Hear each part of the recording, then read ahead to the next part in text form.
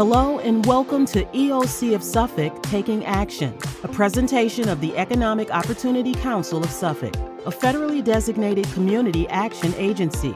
We promote self-sufficiency among low-income families and individuals by revitalizing communities, broadening the minds of children, and assisting families in need.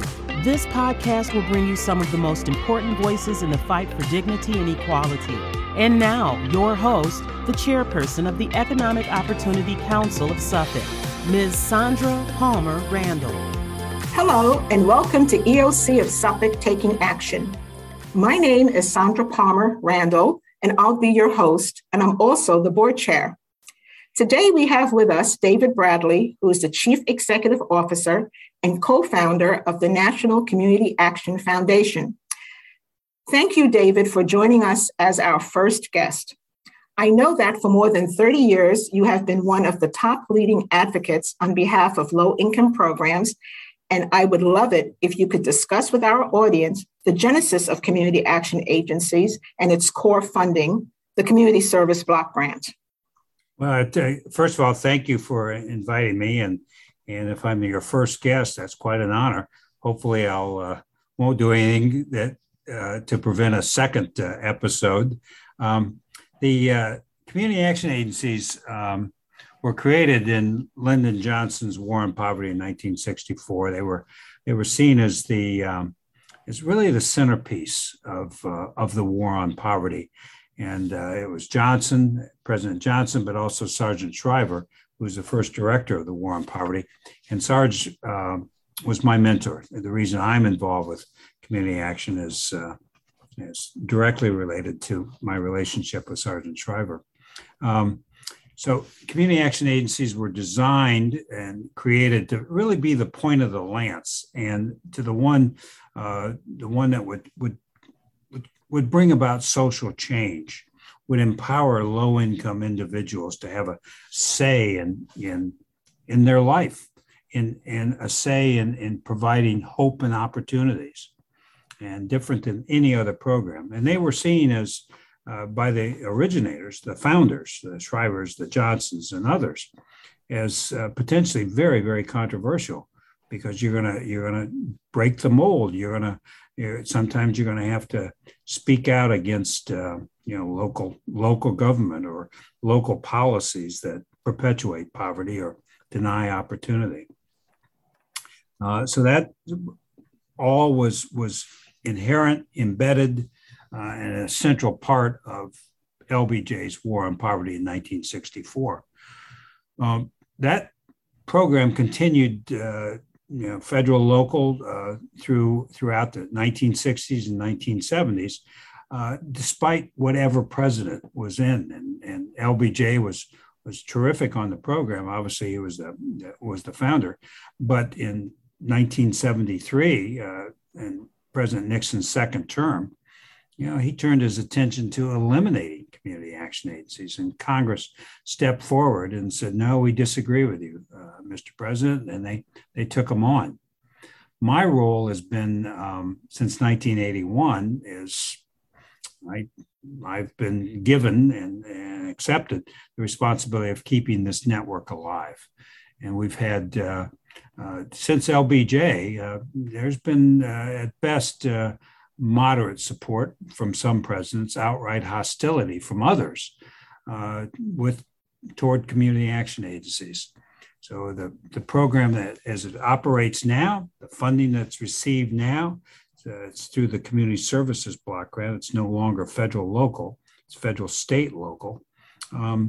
We continue, that's my responsibility, and we continue to receive all-time high in terms of federal investment. It's approaching $800 million, $1 billion in the CARES Act, and all told, the nationwide network of 1,000 agencies like EOC in Suffolk County leverage almost $15 billion through this network. We're big business. We're a big deal in communities. And that's been one of the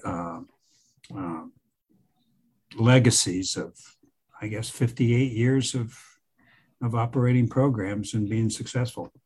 Thank you, David, for that explanation of our existence here in Suffolk County and what we do for our constituents. So could you tell me what made you decide to get into this line of work? Well, I think a couple things. One is I met Sergeant Shriver in 1975, and he ran for president. Didn't go very far, but I really got to know him, and we became very good friends. And the more I knew Sergeant Shriver, the more I appreciated his values and what he meant to the country, and particularly to those left out and left behind. And he influenced my life greatly. And at a very critical time that changed the direction of my life. That's number one. Two is I've been fortunate that the Community Action Network, I was in the Carter administration, and I have a couple of master's degrees in specializing in Congress and political science, but particularly Congress. I'm sort of in my field, but I was fortunate enough that with the community action agencies and their needs in Washington, they met all the criteria that I was looking for in terms of satisfaction and a professional career. One is that they'd have my back. I could make decisions. I could use my intuition or knowledge in Congress. They would support me, and they've done that. Second, I want to be able to go home and look myself in the mirror and say what I did. My activities that day in Congress or that week, communities are better off for the effort I put in. In other words, I want to represent good guys and people that I believe in. And lobbying is not a good profession, and I don't ever want to be in a position where you represent people that don't speak to the values and the best interest of America.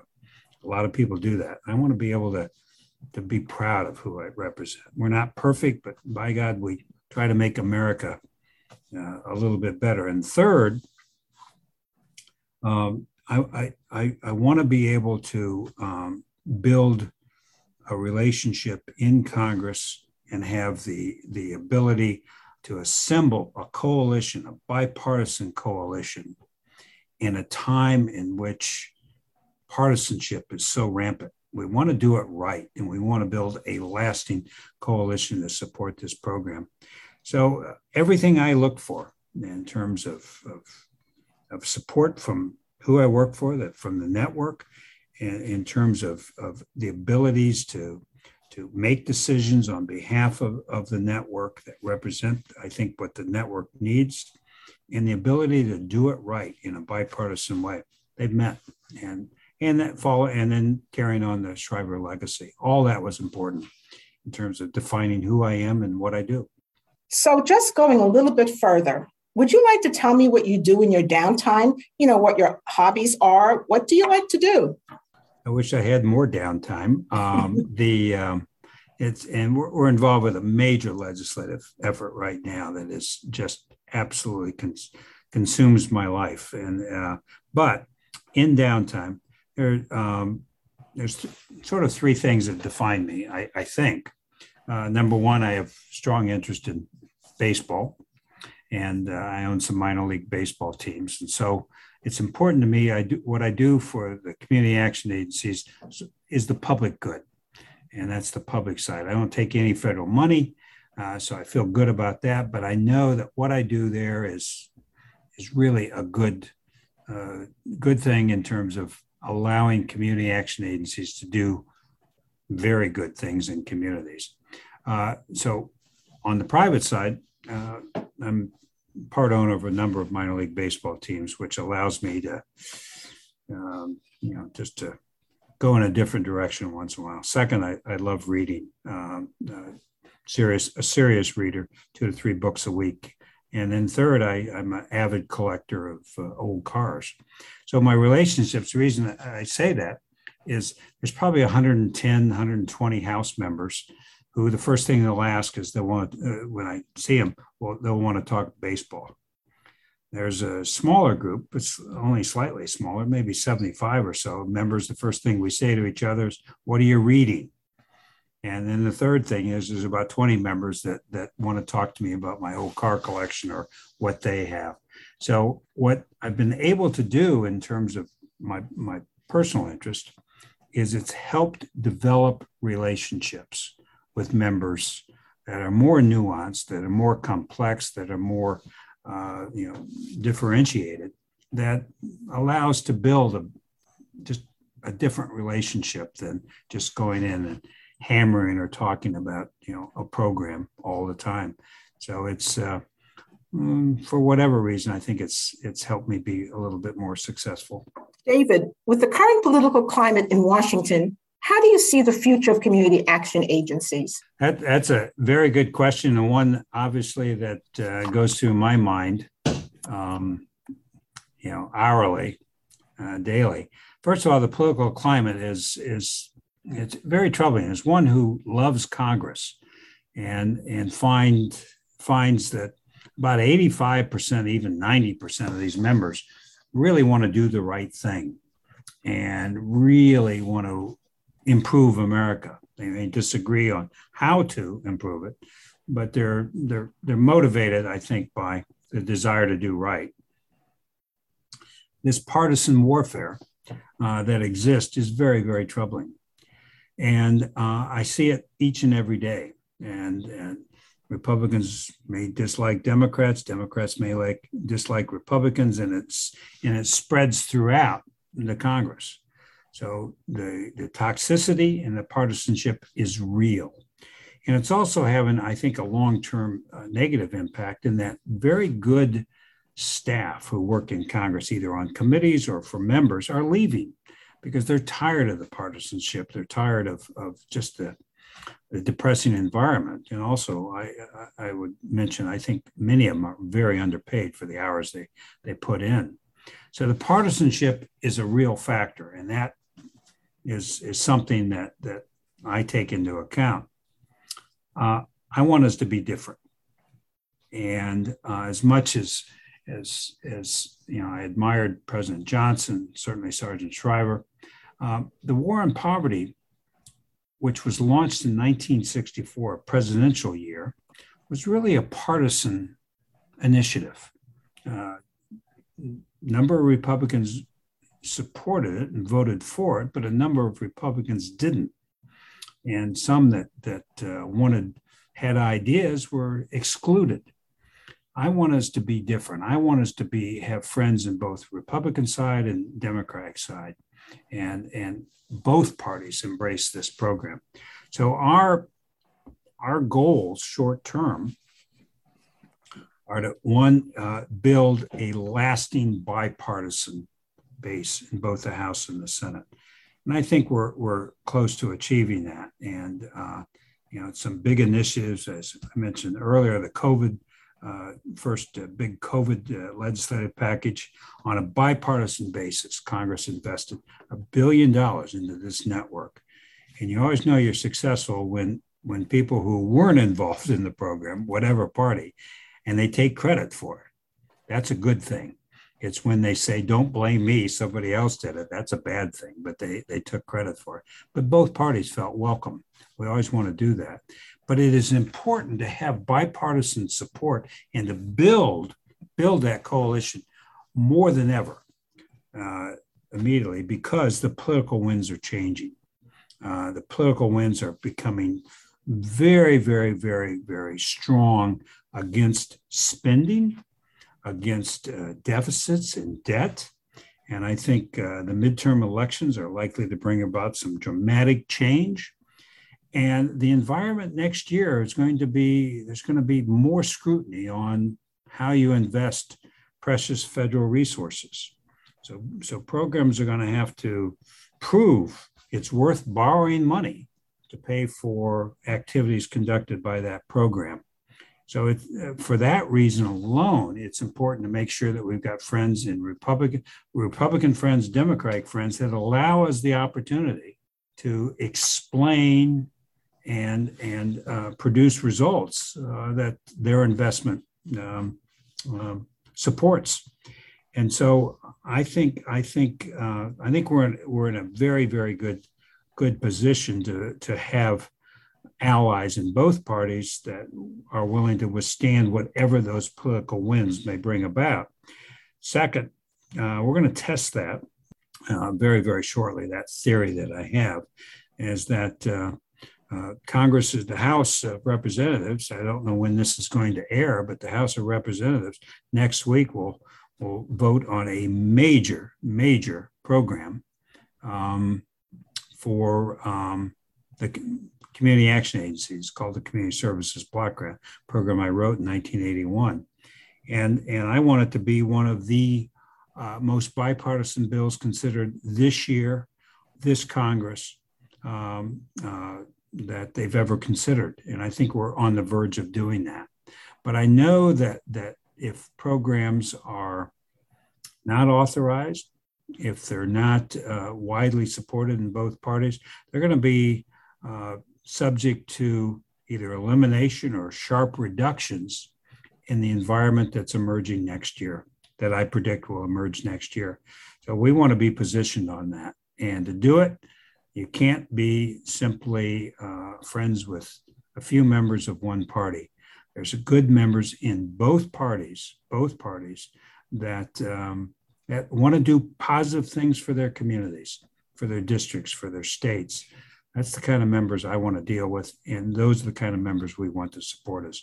So the future, as long as we do our work, keep the bar high on performance and outcome and results, transparency, as long as we keep that bar high and reach as high as we can for excellence, I think the future is very, very bright, and perhaps even a stronger congressional commitment to fighting this war on poverty than we've seen in many, many years.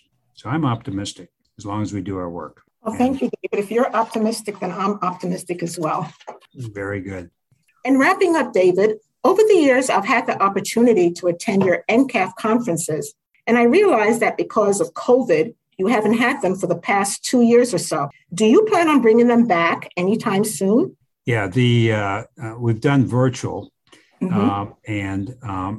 Next in 2023, we're back live. And what we try to achieve on those conferences is to bring in people you see on the nightly news, people that you're aware of, people that who are in positions to affect your agencies and your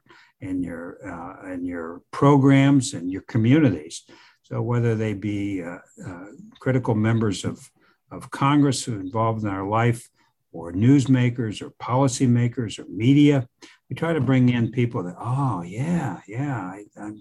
I know that person, or boy, I didn't think we'd see him or her. So people that allow you an opportunity to see some, the Pelosi's, the speakers of the world, or the Kevin McCarthy's or Paul Ryan, or sometimes vice presidents and cabinet secretaries. So I look forward to seeing people live once again, and God willing, the COVID and the pandemic will be further behind us by March of 2023. Thank you very much for tuning into our very first program, and I hope you will join us again. If you have any questions or suggestions for guests that you would like to hear, please contact us at EOC of Suffolk. You can access our website, go to eoc-suffolk.com, or you can call our central office at area 631-289-2124. And thank you very much for joining us. EOC of Suffolk Taking Action is a production of the Economic Opportunity Council of Suffolk, a federally designated community action agency. Check back for more interesting, thought-provoking episodes with some of the most important voices in the fight for dignity and equality. Have an idea for an upcoming show? Call us at 631-289-2124 or log on to eoc-suffolk.com. That's eoc-suffolk.com.